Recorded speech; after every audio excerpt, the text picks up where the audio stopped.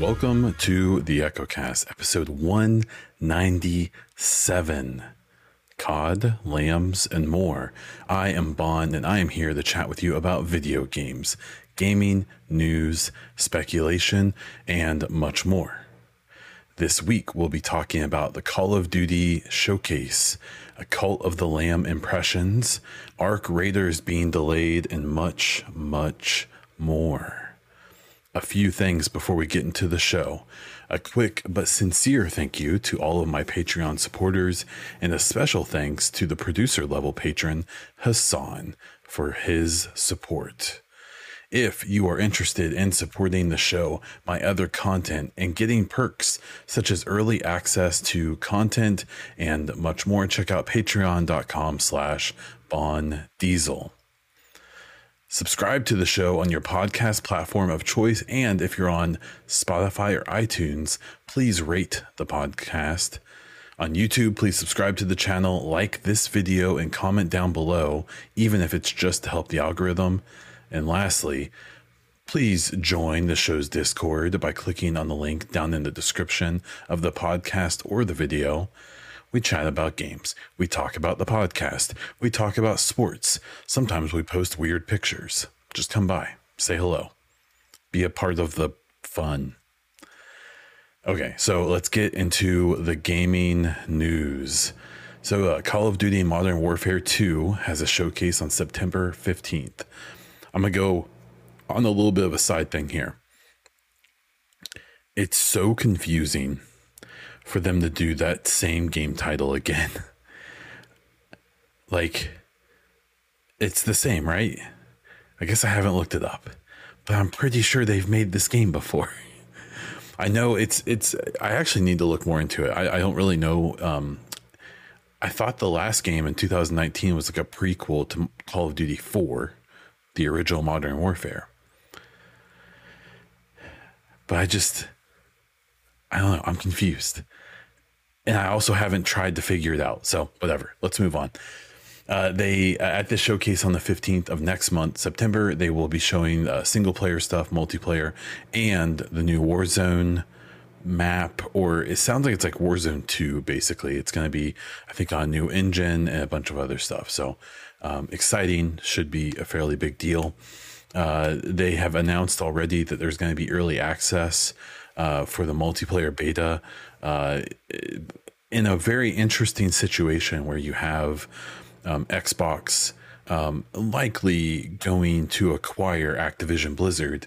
There is an existing marketing deal with Activision and Sony, and that means that there's a bunch of stuff that will be early or exclusive to Sony with Call of Duty, including the beta for Call of Duty, which so if you're on PlayStation and you have a pre-order, you'll get access to the beta on the 16th, the day after the showcase. If you're on PC or Xbox, you will get that access on the 22nd.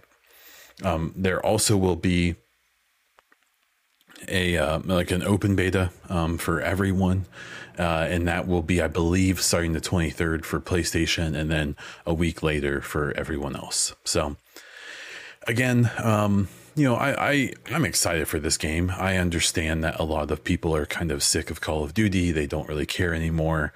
It's not as exciting as it once was or whatever, but they have a fairly narrow vision of what they're trying to do, and they do it pretty well, and they arguably do it better than anyone else.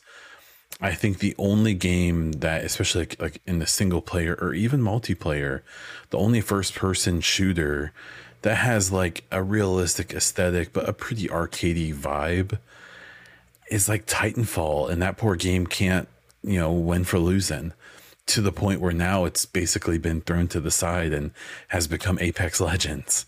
So I'm excited for it. I enjoy the stories. I enjoy the multiplayer for like a couple weeks, and then I do get tired of it. And I liked Warzone when it came out, but then they started introducing like Cold War guns and World War II stuff, and I bounced. I'm not all about that. And for a while there, they had some pretty significant issues with cheating and so on and so forth. So I'm excited for this. I probably won't pre-order, but I said that in 2019 and I did it. It's probably going to happen again. To be fair, this will be 2 Call of Duty pre-orders. Man, I can't think of the last one I pre-ordered. It legit might have been Modern Warfare 2, like the original one, I guess. It's been a while. I didn't get into like Infinite Warfare and stuff like that. None of those like Ghost and things. I just never got into those. So, yeah. So Call of Duty's coming, and it's basically that and Ragnarok, man, and then a bunch of small games that may or probably will get delayed, which we'll talk about that situation. Second story here is Cult of the Lamb, and its reception. So Cult of the Lamb is this little indie game. The best way I can describe it is a combination of like,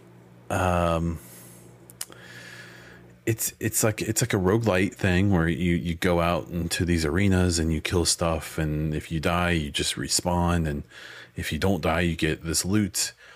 But it's like combined with like a village simulator or like a village builder. It's just, instead of like trying to make your people happy by having like good decorations, you are initiating them into a cult, and you can potentially sacrifice them and eat them, including people that you marry, or they just get so old that they can't help your village anymore, and so you sacrifice them. So, it's like The Sims, but with death. But it's really neat. It has a banging soundtrack. I've played it for a few hours. I am probably going to finish it. I think it can be finished. I believe there is like a final boss, but I'm sure the idea is to play it over and over. And I think they do have like long-term plans to make it like a infinitely playable game. But Cult of the Lamb, the art style is great. The music is great. The combat is pretty good for the roguelite kind of thing. The management, like, it's very deep.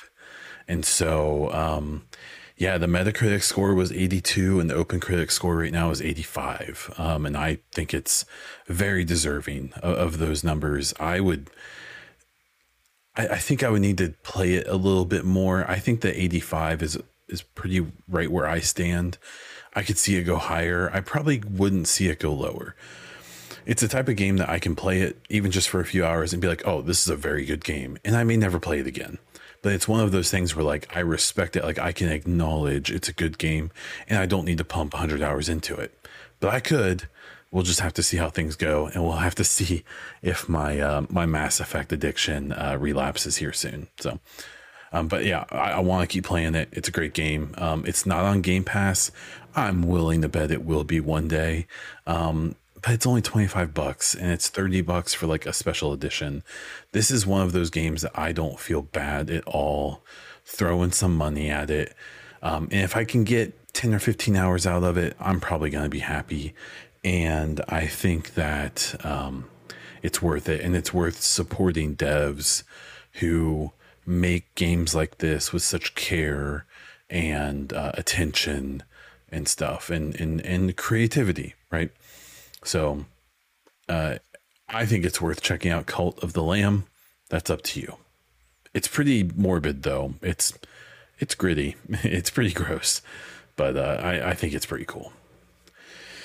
Next story here is Gamescom. So Opening Night Live has gotten some more details. This is the Jeff Keighley Summer Game Fest Game Awards kind of show for late summer rather than like the E3 time. And we have some details now. So the Opening Night Live will be on August 23rd at 2 p.m. That's Eastern time here in the States. It's going to be a 2-hour show. And he's saying there's going to be 30 plus games shown. Last year didn't have much. It was more, if I remember correctly, last year's Gamescom Opening Night Live was kind of like a stuff that we had seen during the E3 time. just more of it. So I think that it wouldn't surprise me if we get some fairly big surprises here. I think with all the delays and things like that, there's a really good chance that like there may have been stuff that wasn't ready, 2 months ago for E3, and that may be ready to show now. But we'll have to wait and see. I'm excited for it. I do plan on co-streaming this. So if you want to check out my Twitch, it's twitch.tv/Bondiesel. I should be on there at this day and time. And we can kind of watch it together and react and maybe make fun of some stuff in chat. So, make sure to go over there, drop a follow, maybe hit that reminder. And when I go live for this show, you can come hang out and we can enjoy it together.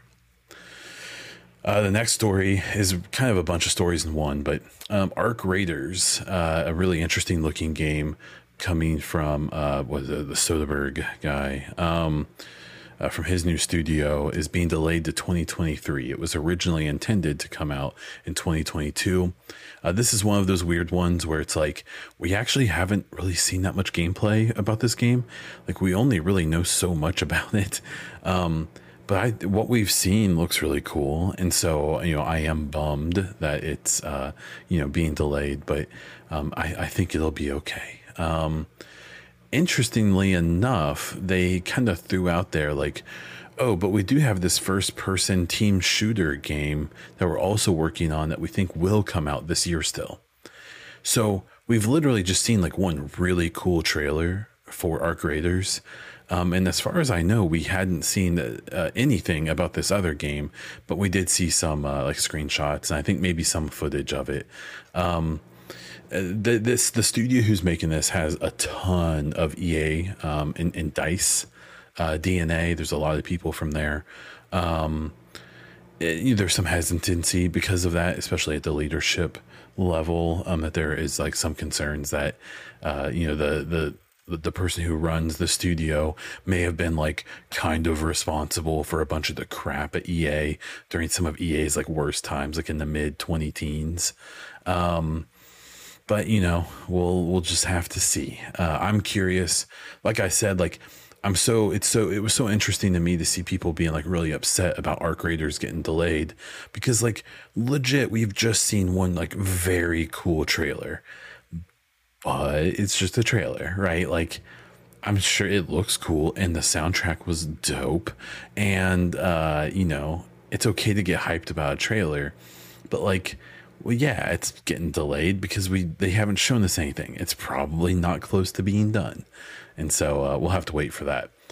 And a related addition to this story, we have more delays, a lot of delays. The Hogwarts game has been delayed. I believe all of these are to 2023. Hogwarts, Metal Slug Tactics, Marvel's Midnight Suns has been delayed again, and the Nightingale game the early access is being delayed. The Hogwarts game is that Harry Potter game that everyone's like kind of weird about, because like it actually looks really cool, but at the end of the day, money is going to what's her face's pocket, and she's kind of gross, and so that feels weird. I think you should support game devs, so if it looks like the game is good, you may just have to grit your teeth and go for it. Metal Slug Tactics was a really interesting project, or I guess still is it's a like Advance Wars take of Metal Slug. I don't know who's asking for this, but I'm curious.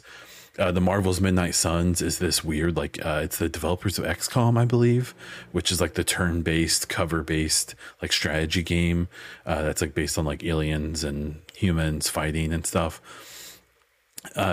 Personally, if you're a Division fan who's listening to this is where Terry Spear left for like back in last December. Very quietly, he kind of snuck out the back door and went and left Red Storm. So probably not my jam, but I'm curious, I guess, especially because Terry's involved. I want to support good people. And then this Nightingale is I forget if it is. I want to say it's Mike Laidlaw's studio. And it's like a bunch who is a former BioWare dev. I believe he was specifically on Mass Effect. And I think a bunch of the people at his studio are like former BioWare devs. And it was really interesting because I think it was either, I think it was 2021's E3. There was a lot of talk about that studio finally showing the game they were working on. And I was very excited, kind of like with Casey Hudson working on Humanoid, his new studio, that they're making a very Mass Effect-y looking game, at least from the concept art. Well, with this Mike Laidlaw studio, I believe, who's making this Nightingale, I think people were sort of expecting like, oh, okay, he's going to make something kind of like that.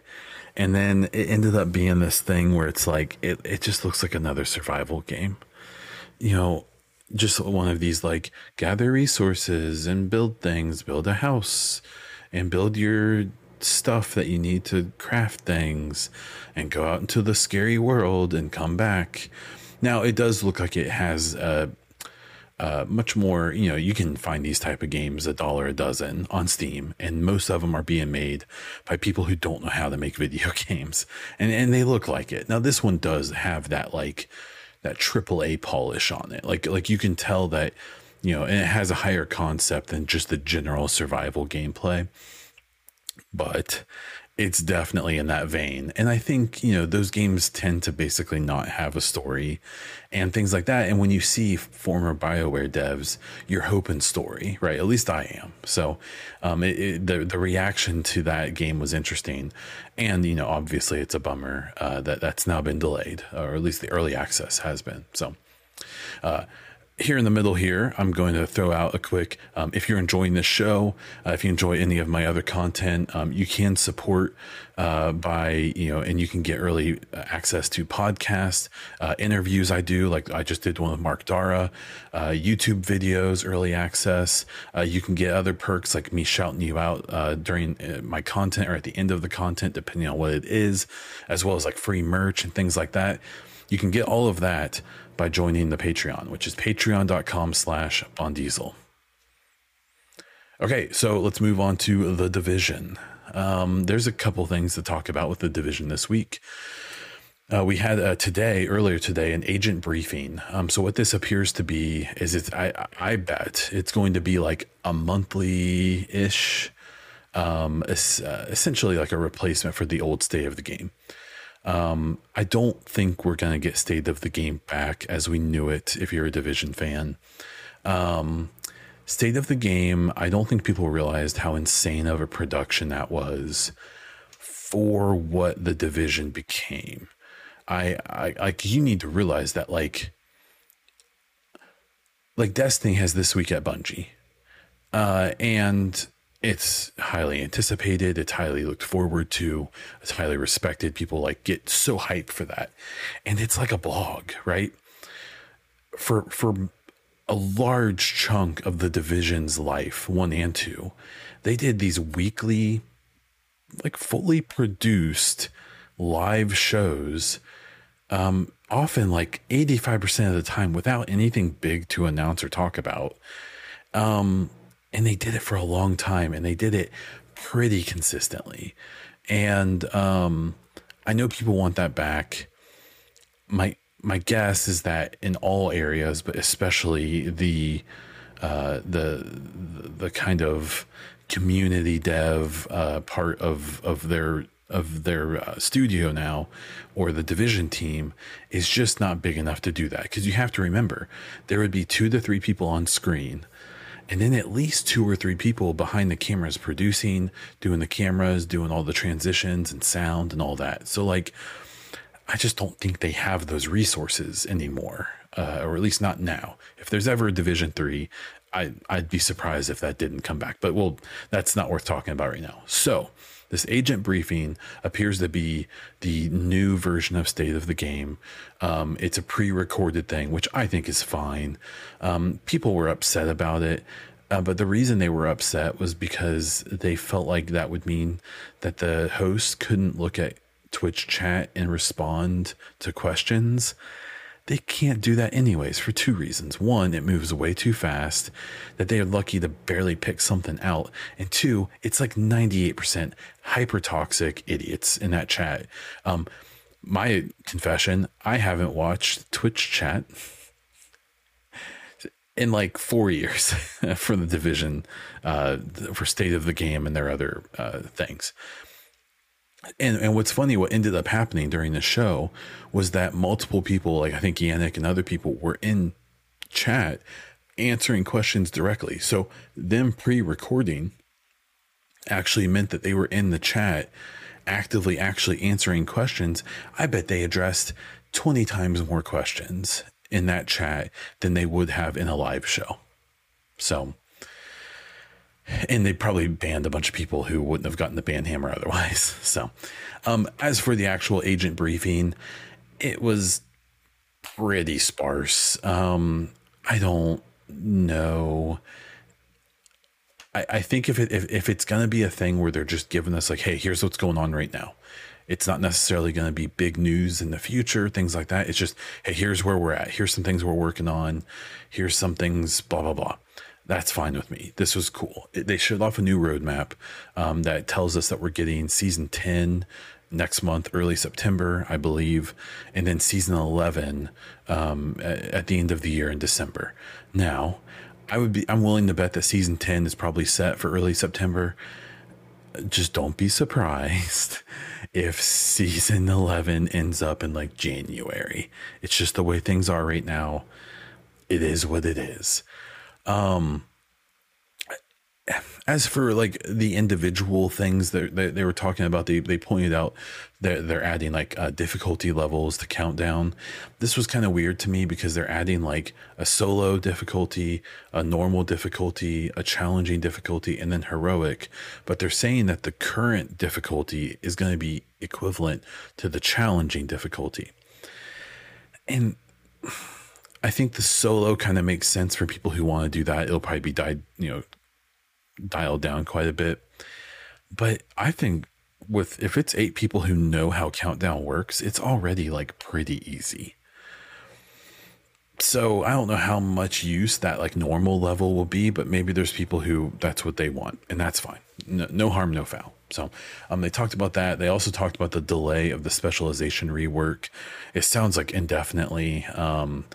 That must be a much bigger thing than people expected. I'm kind of curious. Trick Dempsey was working on that, I believe, and I know she's no longer in that position. I don't believe she's working on the division anymore and hasn't been for a while. So I wonder if that caused some issues with that, because she was kind of a big idea person, and I suspect that maybe that's why we're not going to see that for a while, but who knows.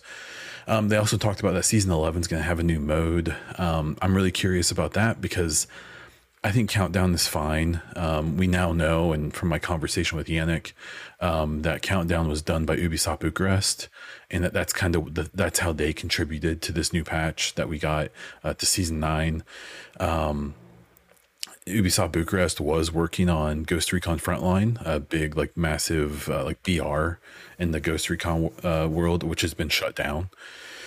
So I'm wondering if maybe Bucharest has more resources available to help with the Division 2, or, they are working on a lot of other games too. They're working on like the Star Wars and Avatar games at Massive. There's other studios working on like a new Splinter Cell and things like that. I don't know. I'm curious to what this new mode could be, because I think at the end of the day, Countdown was a hair underwhelming, right? I don't think it was what people were hoping for, but I know that there's some people who are still grinding it. So, the new difficulty levels, maybe that's gonna be good for them. We do know that we can expect some probably pretty substantial story beats in these next 2 seasons. Honestly, that's what I'm the most excited about. I haven't found the actual manhunts are pretty good. I like them. They're nice and quick. So if you're looking for a bunch of content to dig into, they aren't really doing that. But for someone like me who just kind of wants to get in and play some more Division, it's been perfect. So that kind of comes down to preference a bit.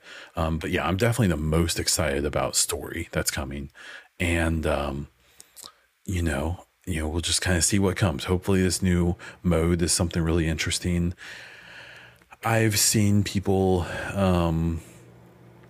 speculate it's going to be like Survival 2.0. I think people need to let that concept go. That's probably not happening, especially if Heartland happens, which I don't know. I don't know what's going on with Heartland. I'm kind of curious what we'll hear about that when, maybe at the Ubisoft Forward next month. And then the last big thing I'll say that they announced during the agent briefing was that they are bringing back the Elite Task Force. This one will be Foxtrot. They have a sign up. If you want to sign up, it's going to be done remotely. So if you want to go, and I believe Yannick's, I want to say his Twitter is like at Yannick BCH or something like that. You can find it if you're interested. If you're interested, you probably know his Twitter.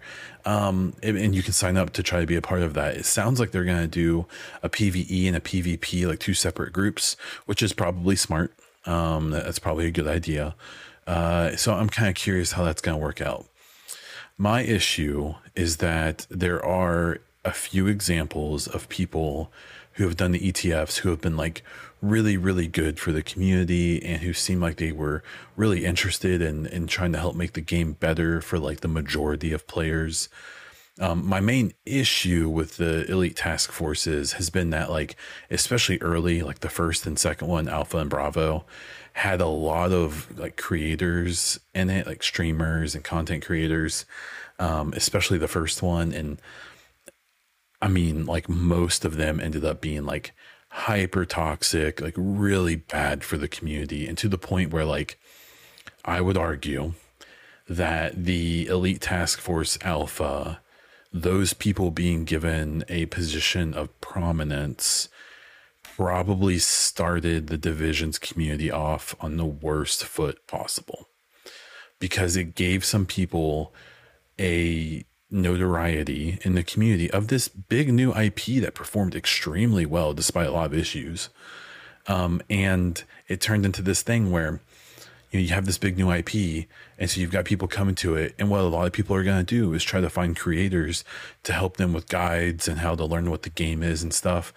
And if the first 3 or 4 people they find who are the most popular are like kind of awful people, it's, you know, the good people will be turned off by that, and then the people like them will stick around. And I think that at least in part explains kind of where the Division community is at, or at least a part of it, right? So the ETFs have been interesting. I think Charlie and Echo were a lot better, where they had a lot more people who were just players who played the game a lot and cared a lot about the game. My main issue with having content creators on these type of things is, one, content creators, especially notable ones, already have a platform to express their opinions about stuff. And so you don't really have to go far to find out what they want different in the game. 2, they inherently maybe don't care that much about the health of the game as much as they do the game being a thing that they can make a lot of content for. So you may see a content creator want stuff in the game, or the game to focus on stuff that will be good for them and their views, and it may not be good for the other 99% of the community. And so that's a main issue. That's a big issue I have with it. And the third issue I have is a lot of content creators in general, but especially in the Division, have this weird complex of, like, even for some people, even a fairly small following that they have makes them think that they like represent the whole player base. That if they say things and these handful of people who watch their videos or their streams agree with them, then now all of the sudden they speak for the entirety of the Division community. And instead of, like, you know, a big thing I've always tried to do is make it very clear that I'm only representing myself and my own ideas and what I want. However, you know, the 3 or 5 people who care about the things I say, I don't represent them at all. In fact, I assume most of them disagree with a lot of things I say, and that's fine. But I don't think all of the creators always are created equally in that way.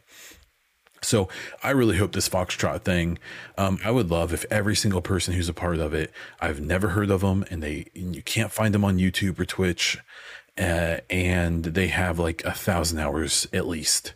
And so you'll have a bunch of people who love the game, who have played the game a lot, who want the game to be fun to play as a player and maybe not with ulterior motives. So we'll have to wait and see. I'm sure there's going to be a mix, and that's maybe the best case scenario. At the end of the day, we have to remember that these types of things are at least a little bit of PR, and that's fine. I've applied for this. I don't think I should get it. I don't. I think I'm a little burned out. I think I'm extremely opinionated. That's been reinforced by people being nasty to me about my opinions. And I'm mostly a PvE player. And I have what's probably a pretty clear bias against the PvP. One, for objective reasons. And two, almost as kind of a middle finger to a segment of the community. So there's my realness. So we'll have to see how this goes. I think at the end of the day, it's cool for them to be getting this program going again, which a lot of people think is good. I'm more mixed on it. We'll have to see how it goes. The last bit about the Division is we do have a new apparel event happening right now. It's the street style or streetwear, something that's got graffiti and kind of crazy outfits and LED lights, and there's a jacket that doesn't actually work yet, and they're going to have to put it in on Tuesday, but we'll just ignore that, I guess. This one's interesting because I appreciate the creativity of it. It's very Watch Dogs 2-y is what it really looks like.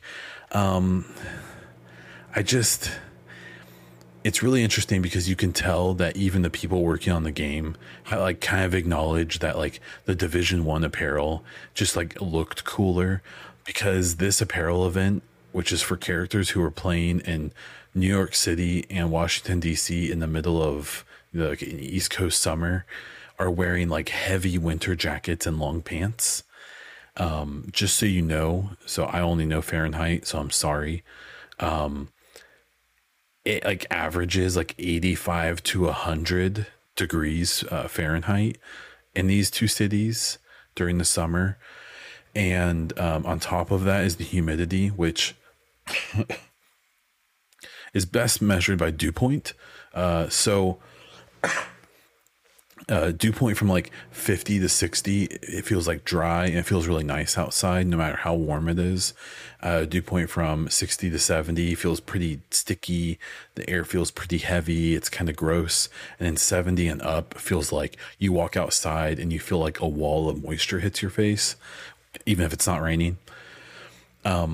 These areas have a dew point in the mid 60s pretty much all summer, and then it goes up quite a bit. This apparel makes no sense. The things that they're wearing, these would have fit perfectly in the Division 1 in the winter. They would look perfect. They would make complete sense. But you've got people wearing winter jackets and hoods and stuff, and I'm just I understand we're just putting out cool stuff, even if it makes zero sense. There is technically some lore behind this, that underneath all of the agents are all wearing this Isaac controlled bodysuit underneath their clothes that can keep them cool or warm. There is, I forget where it's at, but there is lore about that.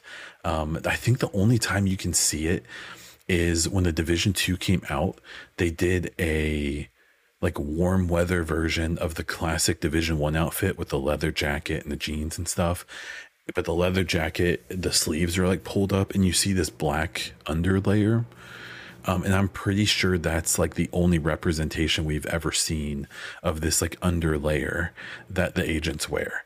But regardless, if you're into this apparel, dope. I hope you're happy. I just don't, it looks fine. And it looks like it's well made. I like the way, the effort that was put into it. Supposedly the next couple events are going to be more tactical. The last one they did was the out something, the Outlander or something, event a few events ago. And it's just awful. It's this desert military gear, and it looks so bad. And it's low quality textures, and it clips really bad on all the gear and the character. And so this is one of those things where it's okay, you guys might be making something I'm interested in, but I won't believe it until I see it. So There you go. There's your Division briefing for this week. Jumping over to Mass Effect, there were a few kind of small updates. The biggest one being that the voice actress that plays Admiral Ron, one of the Quarians in Mass Effect 2 and 3, posted on most, I think, like Instagram, Twitter, Facebook, all over the place, and making it very clear she's working on a new game and that it's like a big deal. So, being that there is a Mass Effect game in development, she was a pretty prominent character in those games. People instantly were like, Mass Effect, Mass Effect, Mass Effect. Mr. Holthen, who's a YouTuber who does a lot of kind of quick, videos about anything that pops up with Mass Effect, did a video on it. If you watch it, you'll see that she even on Facebook, a few people who said like, oh, cool, Mass Effect, she liked their posts. So a lot of people were like, oh my gosh. But then one person, she did respond to them when they said something about Mass Effect, and she's like, guess again, is it something else or something to that effect? So she's probably not recording voice for Mass Effect. So I was trying to do some research and figure out like at what point voice acting starts with these games. Supposedly it's basically as soon as the writing begins, which, knowing that Mary DeMarley has been there for, a few weeks, a month or more, you would think that process is happening. So it may make sense that there may be voice actors beginning to do their thing, at least in like the early stages. And they may be doing some of that. But we don't know. And she seems to kind of deny that this is what that is for. Especially, I am calling her Admiral Ron's voice actress because I even watch videos about and how to say her name. I don't want to ruin her name. She's like a legendary actress. But she is prolific. So that there's a really good chance that she's just on maybe like, Casey Hudson's new game or literally anything. She could be in any game as far as we know. She's done a ton of games. She's done a ton of like sitcom, like TV shows and movies and stuff. She has a very, very unique look. And she has a very unique voice, like a very unique voice, if you remember Admiral Ron. So while I wish this was some big update and that, if Admiral Ron is back, that means that has to take place shortly after Mass Effect 3, which is what I want. I don't think that's been confirmed by this, unfortunately. They have some new merch on the Ubisoft merch store. It's a baby onesie that has N7 on it and a silver Liara figure. I am a BioWare Gear Shop ambassador. So if you look down in the description below, I do have a code that you can use to get 20% off anything on their website. If you try to use that code and it's expired or it's been used too many times, send me a message, an email, whatever, and I can get you a new code instantly. I can make them whenever I want. So just let me know. They posted more about their job openings this week. I took a peek at them. I didn't see any changes. Just as a quick update, in the last year, essentially, they've posted 7 director positions for the next Mass Effect game. There's only 2 currently available, and the environmental director is the big one. One of the ones that we know is filled, like I mentioned before, it was Mary DeMarley becoming the narrative director. But other than that, we don't know who filled these positions necessarily. But we know that they're off the website and they are assumed filled. And that's a big deal. That means things are moving forward, because a year ago they didn't have those positions filled and now they do. So, they're laying the groundwork right now. They're figuring out the narrative. They're probably prototyping the game systems and stuff like that, especially since they're probably moving to Unreal 5. They're probably doing a lot of work with tools, getting the tools ready to handle all the RPG mechanics and stuff. So there's stuff happening, but I still think that the speculation that full development won't really begin until Dreadwolf comes out is probably true. And I think that Dreadwolf comes out maybe this time next year at the earliest. So we'll have to wait and see.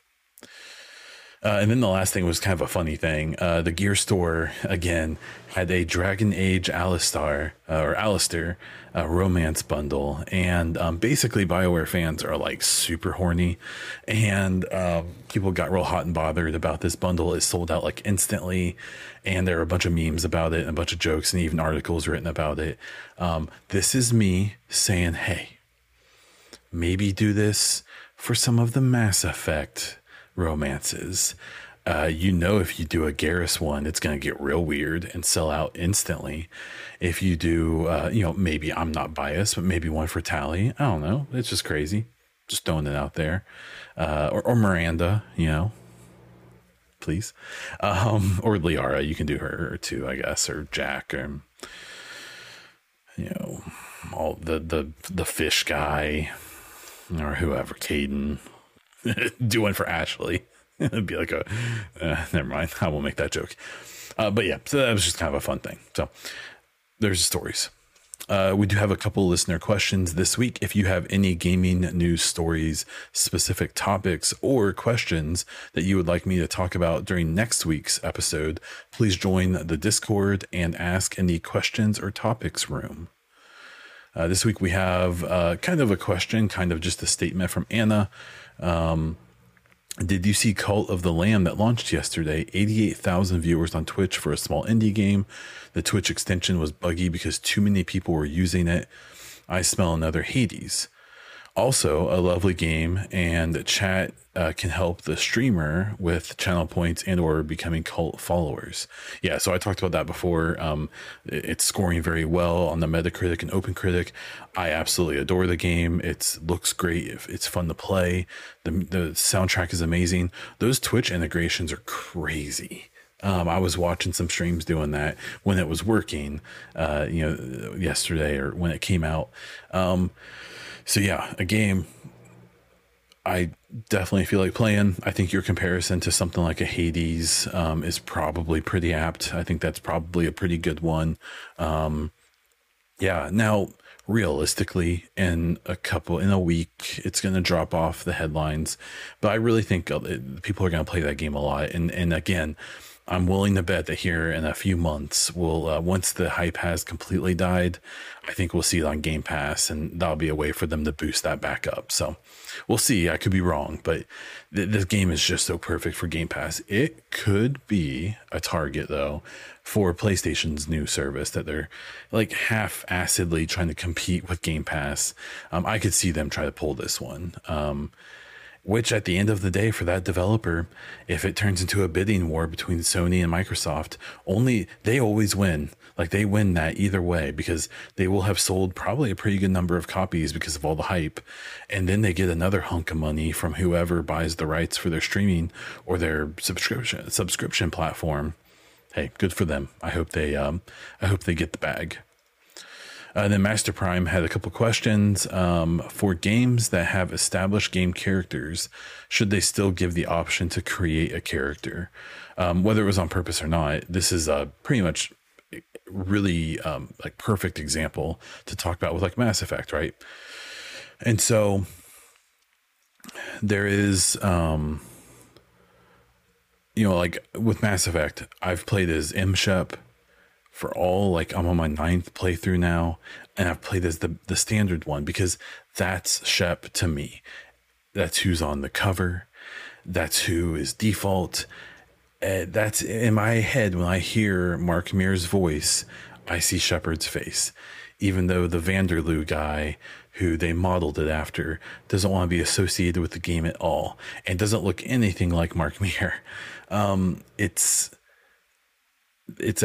But that doesn't necessarily mean to me that I don't think other people, if they want to design their own Shep, shouldn't be able to do it. But I hate seeing custom Sheps. One, they almost always look terrible. And even the ones who look good, it's just, I've associated that voice with that face so deeply in my brain, even before I played Mass Effect. Like, in the off-handed things I've heard or seen about Mass Effect in the past, I see Shepard's face and that voice, and that's what I think of.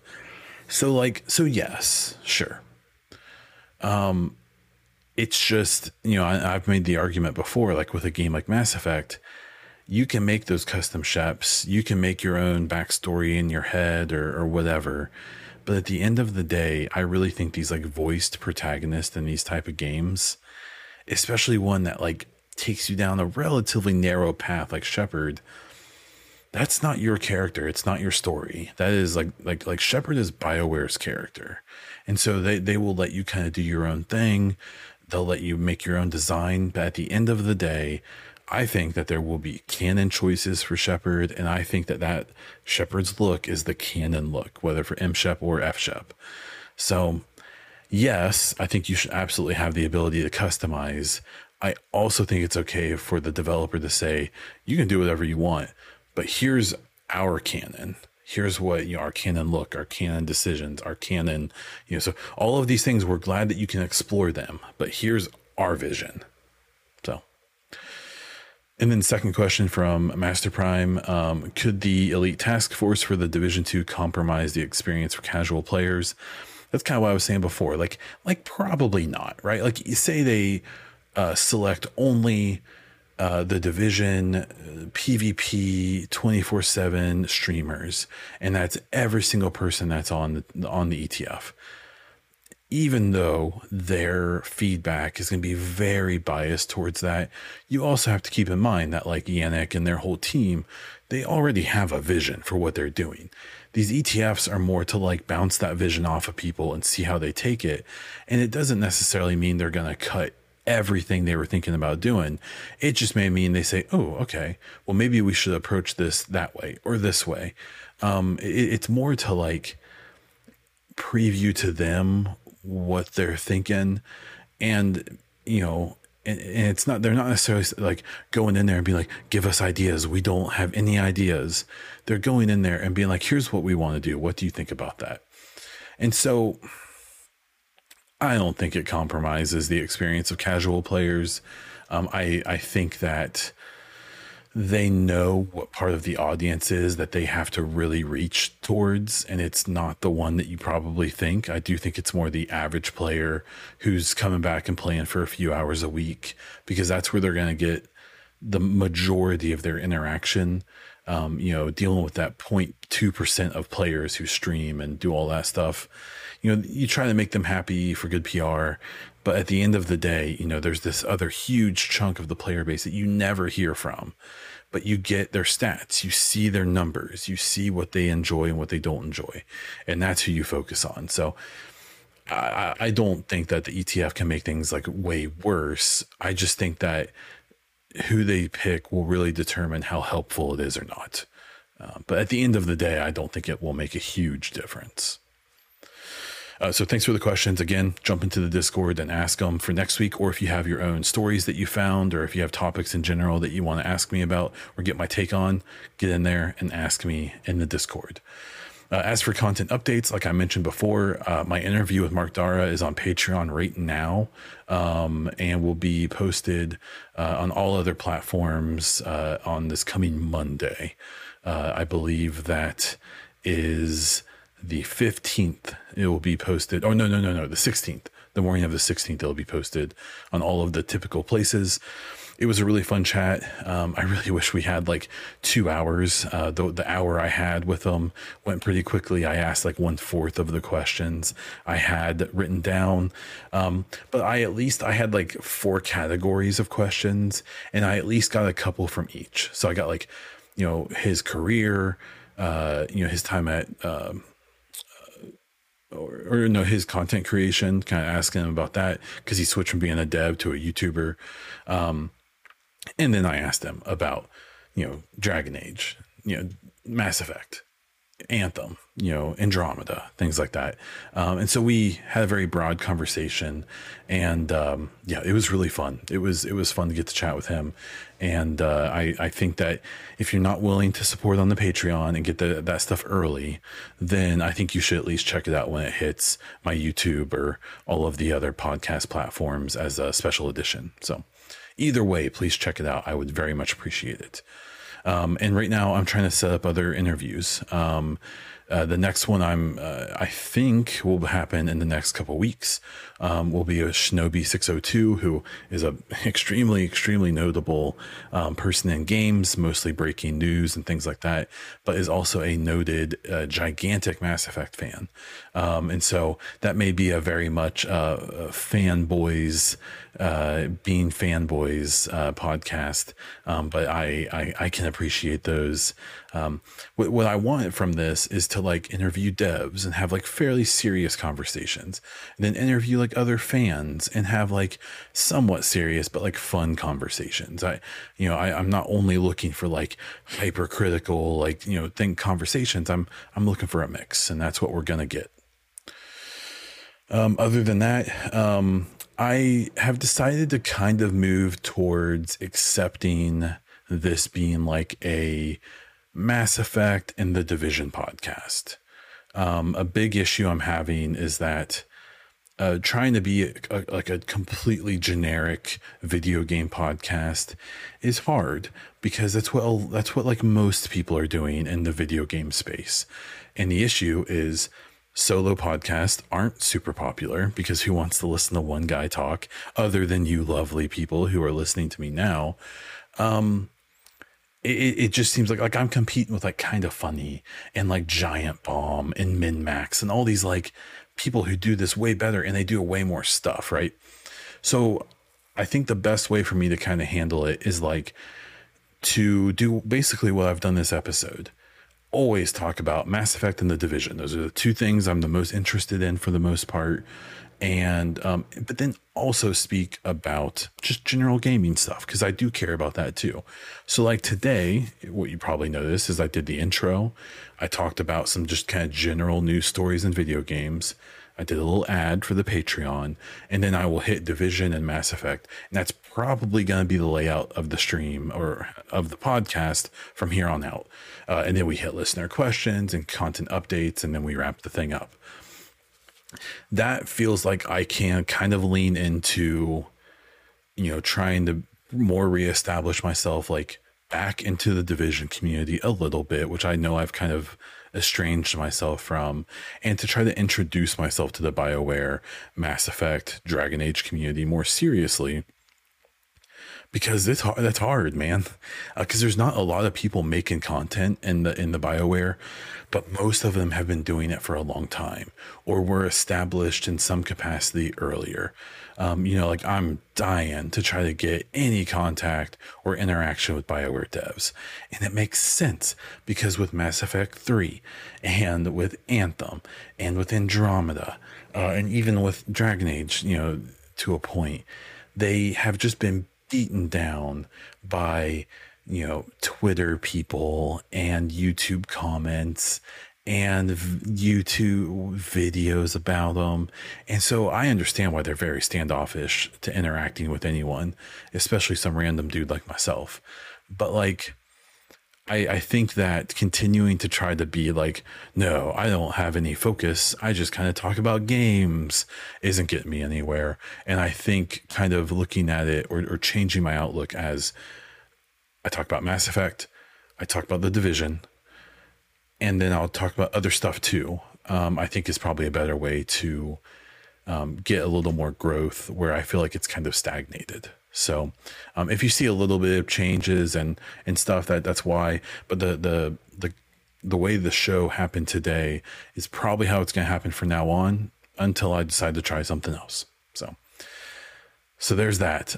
If you have thoughts on that, please let me know, either in the YouTube comments. You can jump into the Discord and tell me. You can hit me up on Twitter. I have an email address that you can find as well. If you want to email me, I guess. I'm open to suggestions and ideas. It's just over the last couple of years, every time I ask, like, hey, what would you all like me to do to improve my content, or that would make you want to listen? And the answer was always guess, have a co-host, do that. I can't have a co-host for the show. At least not right now. I'm too busy. The way I record this is so spastic. I just do it when I can. But doing these interviews, I hope will start to kind of satisfy that desire from people, especially as I do really cool ones like with Mark Dara and Yannick, and fellow fans of these games and stuff like that. So there I am.